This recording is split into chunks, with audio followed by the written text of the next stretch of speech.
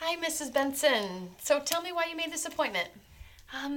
Well, I'm sure that it's nothing, but for a while now I've had this nagging feeling that something is wrong internally.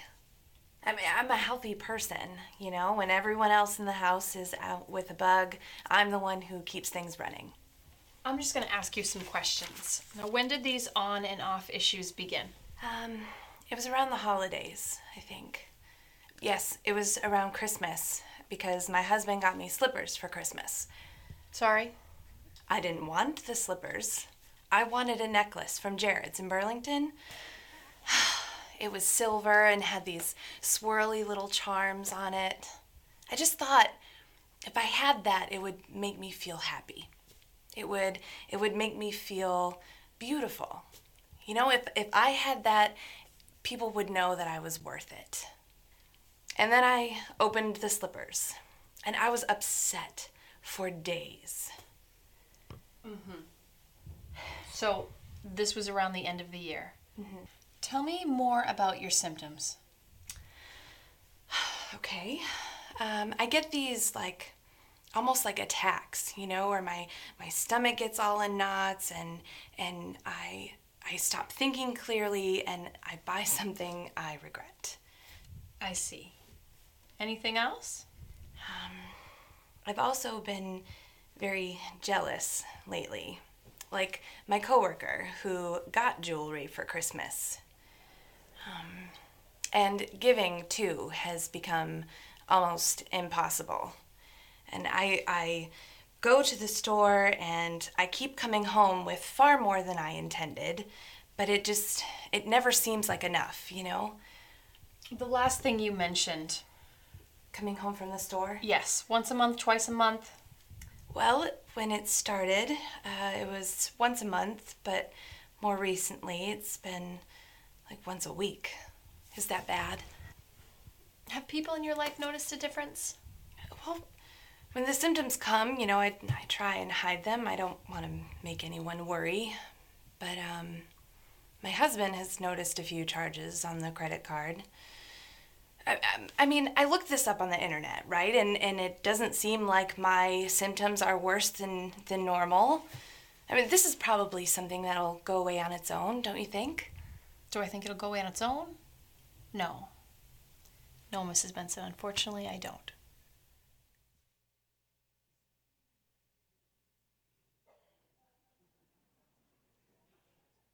Mr. Evans, I'm glad you could make it in today. Our records show that you've canceled your last 4 scheduled checkups. 4? Really? Well, it's not as though I can't take care of myself. Been doing it for 41 years and things are going just fine.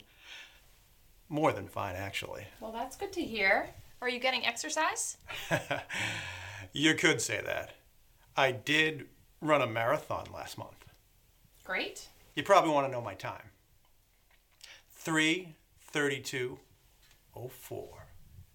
Excellent. So, do you play sports? I do. I make fitness a priority. So, what do you do? Walking? No, actually, I do triathlons. Ironman distance? I've heard they've really relaxed the standards on those. Pretty much anyone can sign up for those these days. Really? Yeah. So let's see. How is your professional life going? Any difficulty with stress, making ends meet? Well, you know, stress just comes with the job and the territory when you're a senior partner. And you're a senior partner? Youngest in my firm's history. Of course, it's all about your education, as I'm always telling my son. It does say in my file that I went to Princeton. I'll make a note of it. Speaking of your son, your chart says that you were coaching his Little League team. Are you still doing that? Unfortunately, no. I had it after last year. I mean, there are parents out there that haven't touched a baseball, and they're telling me what to do? I don't think so. You know, Doc, I'm a little pressed for time today, but I think we can agree things are pretty much on course here. I can probably skip the next 4 of these. What? Mr. Evans, there is something that I'm concerned about. Quite concerned, actually. Really? Is it something I can take a pill for? What is it? What do I have?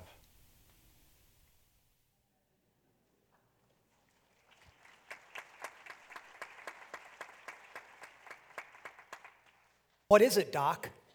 What do I have? What's wrong with me? It's a question we all ask from time to time. Like when we blow up at our kids or coworkers again over some minor offense. What's wrong with me? When we come home from the store with something else that we don't need and can't afford. What's wrong with me? When we wolf down that jelly donut in the break room when no one's watching. What's wrong with me? When we fantasize about intimacies with a stranger or a colleague. What's wrong with me? When hearing about someone else's vacation or promotion makes us mad instead of happy. When we realize we've wasted another evening watching Duck Dynasty or HGTV. When we're driving home from a party and realize we spent the whole evening talking about ourselves. In moments like that, we realize that something is wrong inside. We're sick. I mean, we're not our best selves. We're not functioning at full capacity. And whatever's wrong in there, it's ruining everything. It's robbing us of joy. It's wreaking havoc in our relationships.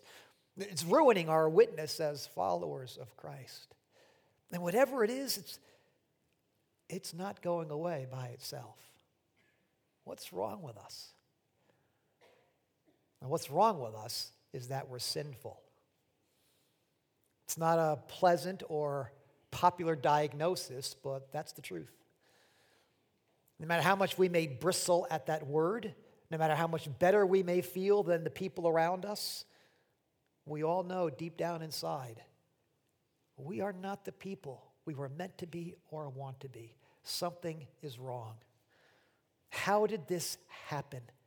And what, if anything, can make us better? Well, today we're beginning a new series we're calling Sick, Facing What's Wrong Inside. It'll carry us through the season of Lent. We're going to be exploring the so-called 7 deadly sins handed down to us from church tradition. Now, Lent is a season of repentance and reflection, preparing us for Holy Week.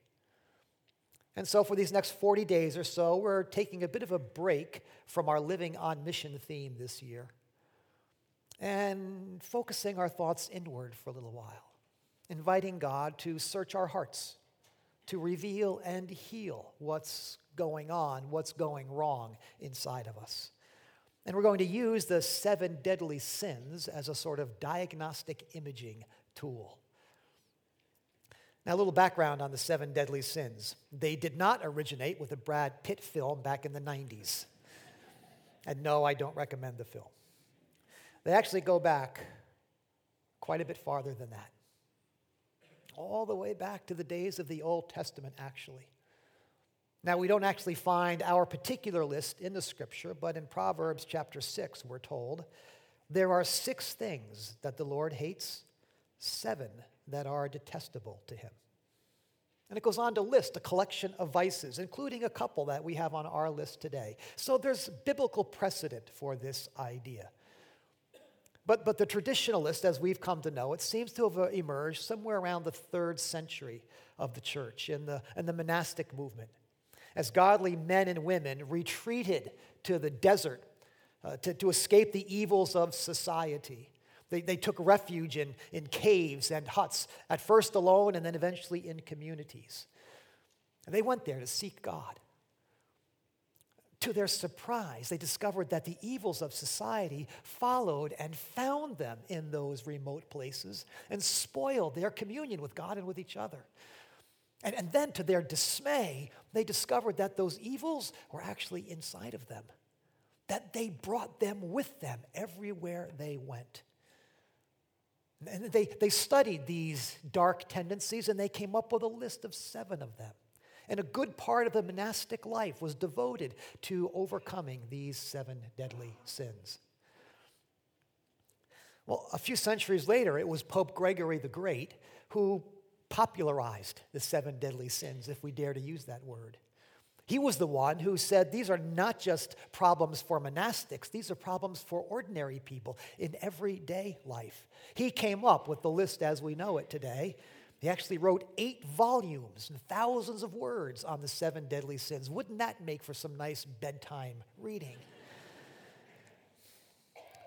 Along about the medieval period, around the 13th century, the Catholic theologian Thomas Aquinas did some extensive study and teaching on the 7 deadly sins. It was Tertullian who named them deadly back in the early days of the church. Aquinas preferred the word cardinal sins or capital sins. That word cardinal in the Latin means hinge. So the suggestion is that these 7 sins open the doors to every kind of evil. In the 16th century, the Protestant reformers came along, and they were not as enamored with the 7 deadly sins because it's not specifically a scriptural list. And so they took the 7 deadly sins and kind of set them up on a shelf somewhere. But every so often down through the centuries, church leaders have stumbled upon this collection, blown the dust off them, and discovered that they are valuable for spiritual formation. So here we are in this season of Lent, in a year in which we're inviting God to make us a missional people, inviting God to use these sins, this diagnostic tool, as a way of revealing what's wrong in our hearts, healing us and transforming us, that we might become the people that He's calling us to be. Now, we don't actually have 7 Sundays to work with the way the calendar falls, so we're going to have to double up just a little bit. So here's the list and the order in which we will talk about them. Beginning today with pride. Next week, I'll be speaking about anger in the morning, and Tim Galley will do gluttony in the evening. So you can choose your poison or come for both if you'd like next week, all right? Week number 3, I'll be speaking on lust with a paper bag over my head. Week 4, Jim Ennis will be speaking, and he'll take greed and envy and kind of do them together. And then the final week, I'll be speaking on sloth if I feel like it, okay? So, now, a series like this could get pretty dark and discouraging. Our goal is not merely to obsess over what's wrong, but to find help and healing so we can get better. And so each week, in addition to identifying the deadly sin, we'd also like to propose a corresponding virtue. We'll call it the lively virtues in contrast to the deadly sins. Now, you can probably figure out that this week's lively virtue will be humility. Now, the problem is that getting from one column to the other, from vice to virtue, is not all that easy. There's no pill you can take that will make you humble. And you really can't grit your teeth and try harder either. In fact, if you try hard to be humble, you usually end up being proud. So it just doesn't work. This is where most of the teaching on 7 deadly sins breaks down. It doesn't help us get from vice to virtue. And so each week as we make our way through, we'd like to propose an antidote for each of these maladies, a healthy habit that can help us move from vice to virtue. And so if you want to learn how to get from pride to humility, you'll have to hang with me for the next few moments, okay? So let's get started with this deadly sin that we call pride, and it typically, traditionally, is number 1 on the list. Now, it's pretty clear from the Scripture that pride is a problem. From beginning to end, all throughout the Old Testament, we hear about the Lord's opposition to pride. Proverbs 16 is a good example. Pride goes before destruction, and a haughty spirit before a fall.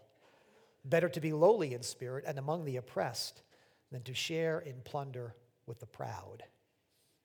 Lots of verses like that through Proverbs and the whole Old Testament. Well, the New Testament carries on that theme. Jesus, of course, devoted a good deal of his ministry to confronting the pride and the arrogance of religious leaders and political leaders and self-righteous people. A little later on, Paul, in his letter to the Philippians, writes, "Do nothing out of selfish ambition or vain conceit, but in humility consider others better than yourselves." Later on, the Apostle James writes, "God opposes the proud, but gives grace to the humble." And so throughout the scripture, it becomes pretty clear that God has a very low tolerance for pride. But now, why is that exactly? Well, the dictionary defines pride as a feeling of deep pleasure or satisfaction derived from one's own achievements. Now, that doesn't sound so bad, does it? And it raises one of the questions we have about this list of deadly sins. They don't seem all that deadly. If you're going to make a list of deadly things, sins, shouldn't it start with things like murder, hatred, adultery, robbery, drunkenness? I mean, lust and greed and pride, these things are unseemly, but are they deadly? I mean, what's wrong with feeling pleasure and satisfaction derived from our own achievements? Isn't self-esteem a good thing? I mean, even Mr. Rogers said we should be proud of ourselves. Here in America, we've turned pride into a virtue. Well, we're actually proud of being proud. Stop peruse the magazines at any checkout counter. And they're plastered with pictures of beautiful people, powerful people, successful people. They're not hiding their achievements or their abs. They're flaunting them. And we're admiring them. I mean, how many TV shows today are based on the premise of ordinary people showing off their talent, singing, dancing, surviving, whatever it might be, to grab 15 minutes of fame? Football player makes one play, goes on a rant, taunting his opponent, declaring his superiority, and he's the talk of the nation for the next 2 weeks. I mean, pride seems to be working for these people. So what's so deadly about it? Well, the problem with pride, from a biblical perspective, is that it leaves God out of the picture. Pride causes us to forget that God alone is great and worthy to be praised, served, and trusted. Pride causes us to forget that every good thing, every human achievement comes ultimately from God's grace and goodness to all of us. Pride pushes God off the podium. It has us believing that whatever good things we have attained or achieved in life are a result of our own achievements, our hard work, our good looks, our smarts, our tenacity, our talent, whatever it might be. We make ourselves the source of all good things. And that very quickly puts us at the center of our own little universe. And when we're at the center of the universe, then everyone else orbits around us. And God becomes an afterthought if we think about him at all. And so we're going to define pride from a biblical perspective this way: an unholy preoccupation with self. An unholy preoccupation with self. Now remember, there's nothing wrong with being occupied with yourself to a certain degree, being attentive to your needs and your interests and your ambitions. We're going to find that out in a few minutes. The problem with pride is that we become preoccupied with ourselves, occupied with ourselves first, before everyone else and before God. And so this preoccupation becomes unholy. It forgets that God is the source of all things and the only one worthy of praise. So now we're beginning to understand why pride appears traditionally at the top of the list of sins. If these sins are deadly, then pride is the deadliest because it separates us from God. When pride has its way, we end up exalting ourselves, serving ourselves, trusting ourselves, instead of worshiping, serving, and exalting God. It's a violation of the first commandment. You shall have no other gods before me. Pride is the ultimate form of idolatry, self-worship. And it's been with us for a very long time. All the way back in the beginning, Adam and Eve were given everything they needed for a good and meaningful life. And all was well with them, with each other, with God, and with all of creation, until the tempter came along and tempted them to eat from the one tree the Lord had warned them not to eat from. And what was Satan's ploy? You will not surely die, the serpent said to the woman. For God knows that when you eat of it, your eyes will be open, and you will be like God, knowing good and evil. You will be like God. That's all they needed to hear. And the seed of sin was sown in the human heart. Next thing you know, Cain kills Abel. Why? Because he doesn't like the way God is running things. And before too many generations have passed, human beings are rallying at a place called Babel to declare their independence from God. Come, let us build ourselves a city with a tower that reaches to the heavens so that we may make a name for ourselves. And these many millennia later, we are still at it, exalting, serving, trusting ourselves. Now, we have a lot of words we use to describe a proud person: arrogant, egotistical, conceited, vain, self-centered, self-absorbed. The problem is we almost always use those words to describe other people, right? The thing about pride is that everyone else knows you have a problem before you do. So what are some of the symptoms suggesting you might have a problem, an unholy preoccupation with yourself? Well, how about name dropping, mirror looking, calling attention to yourself, putting other people down, choosing your friends based on what they'll do for your image, talking over top of people, always having to get your way, always needing to have the last word. My wife suggested I might want to include that one. I don't know why. Grabbing credit whenever you can, not being able to apologize, leaving God out of the conversation, thinking that it's always about you. Now, my guess is we can all find ourselves somewhere in this list of behaviors. In fact, I thought about titling this sermon, "You're so vain, you probably think this sermon's about you."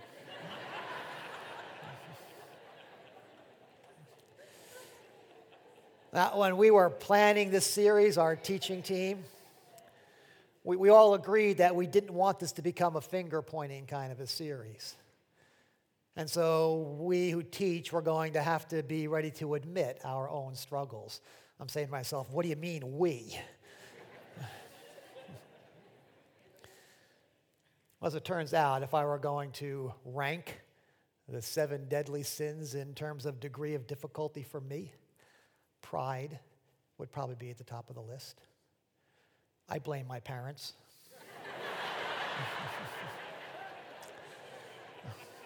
I was a firstborn child, so for 2.5 years, I was the center of the universe.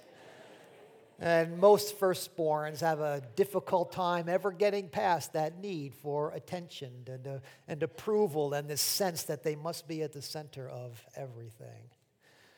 Even though I make a living teaching other people to trust God, it's amazing how often and easily I can leave him out of the equation, thinking if I just work harder, try harder, talk better, that everything will work out. When I make my annual visit to Celebrate Recovery in January, I typically introduce myself by saying, "My name is Brian. I'm a grateful believer in Jesus Christ, in recovery from self-reliance and people-pleasing." A few years ago, I was on a prayer and study retreat at an Episcopal retreat house not too far away from here. And it happens that the practice at this particular retreat house is the discipline of silence. So there's no speaking, there's no conversation on the grounds at all, except for prayer and worship. So when we all came together for a service in the middle of the day, a handful of brothers who were in residence there and a dozen or so retreatants like me, all we were allowed to do was to share with each other our first name and the peace of the Lord.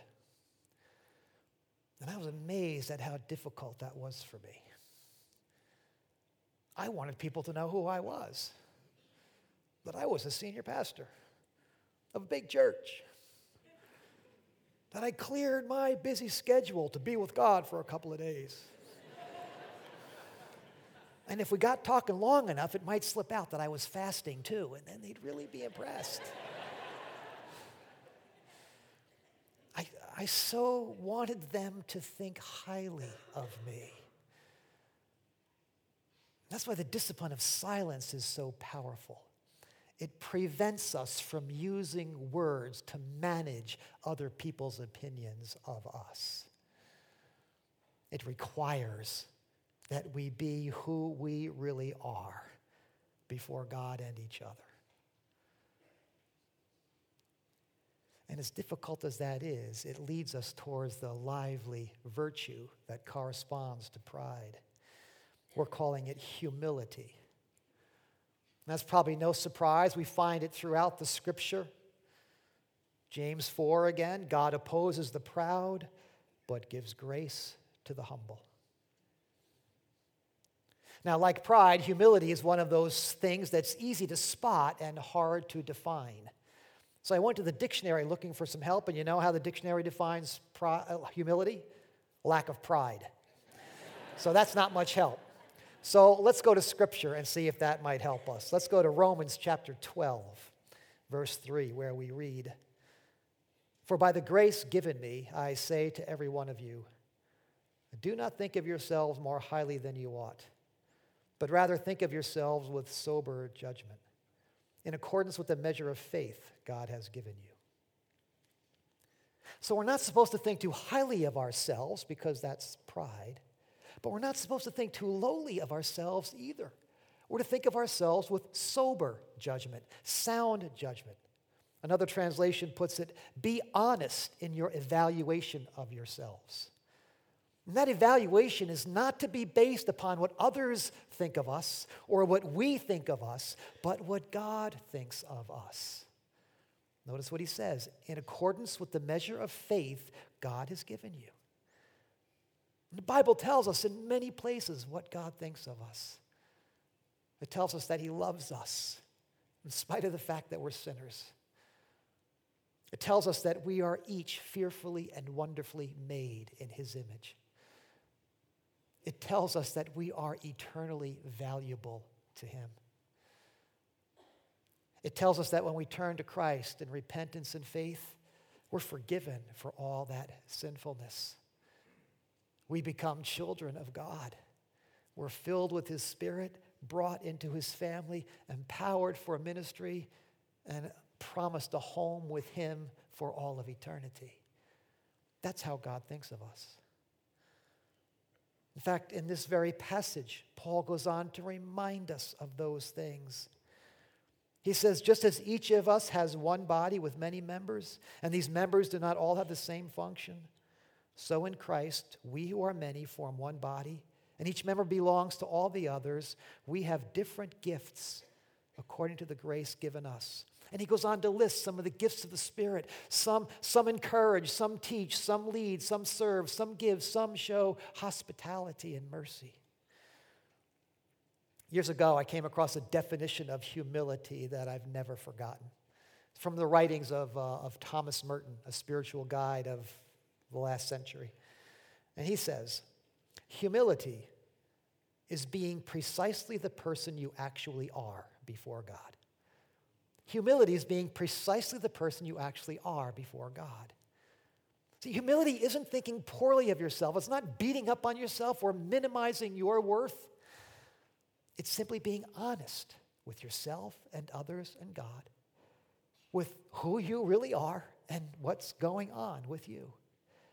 And the starting point for every human being is that we are persons made in the image of God, designed for glory, and gifted to do something good and beautiful in this world. That is true of every single human being, of everyone listening to me here today. This is true.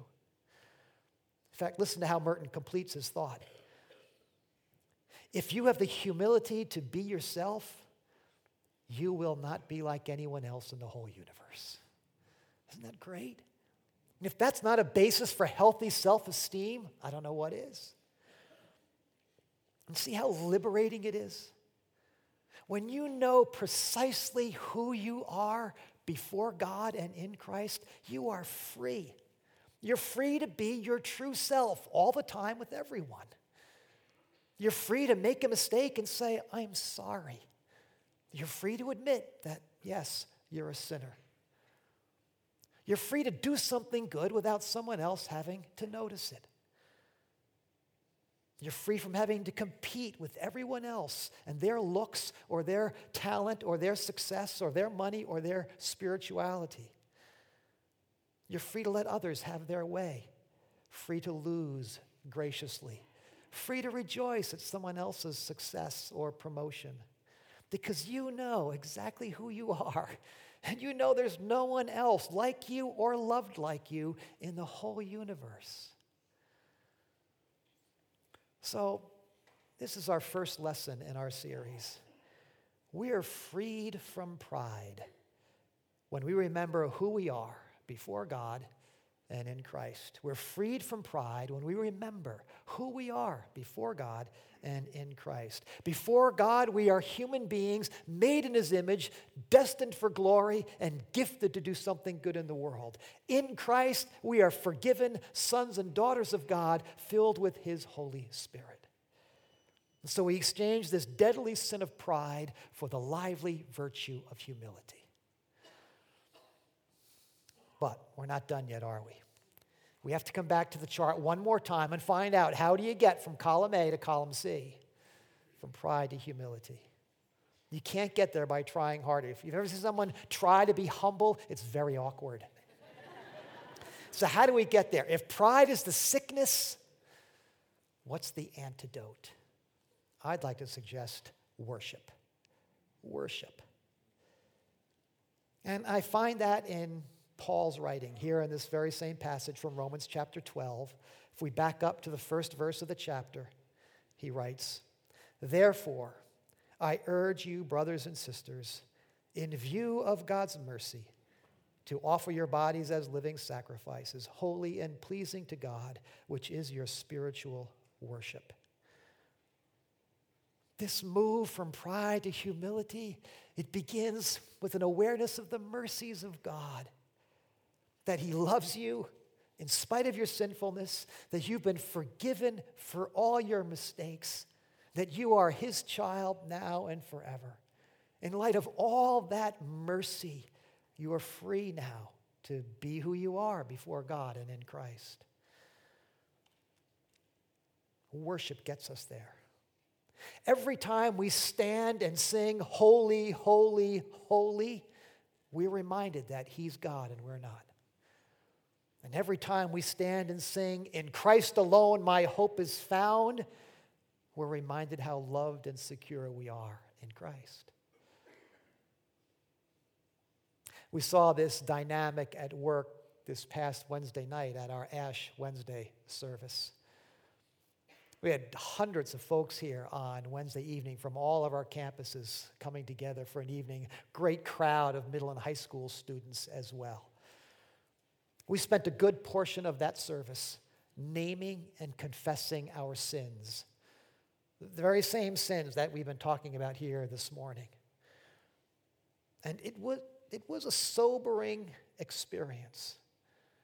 Having to name those sins and face them, to admit them out loud in the company of people, to acknowledge that all these things are knocking around inside of our hearts. It was sobering. But we were also reminded that night that 40 days from now, we'll be celebrating the work that Christ did for us, forgiveness and freedom, the cross and the empty tomb. At the end of the service, we came forward, many of us, to receive on our foreheads or the back of our hands the sign of the cross made with ashes. And we heard the words, each one of us, remember, from dust you have come, and to dust you will return. Pretty sobering. You don't think too highly of yourself when you got a smudge on your forehead. But as we returned to our seats, we heard these words being sung. You make beautiful things. You make beautiful things out of dust. You, God, make beautiful things. You make beautiful things out of us.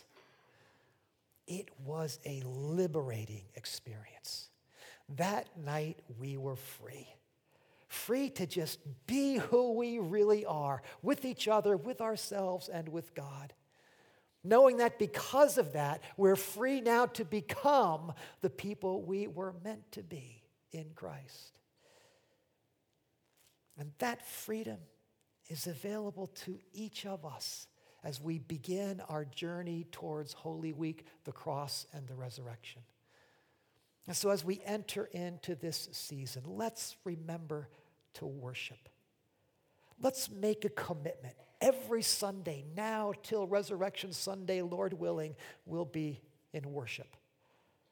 Let's carve out a few moments every single day to come before God and remember He's God and we're not. Let's invite the Lord to use this list to reveal and heal what's going on inside, that we might begin becoming the beautiful people we were created to be in Christ. Let's pray for a moment.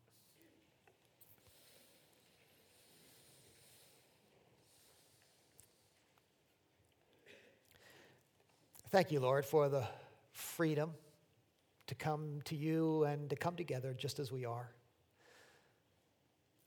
We confess that's not always easy for us to do.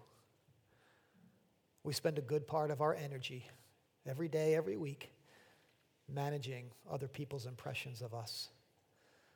So we're grateful, Lord, that we don't have to do that today. We pray that you might continue to give us that freedom whenever we come together in large groups or small with one another.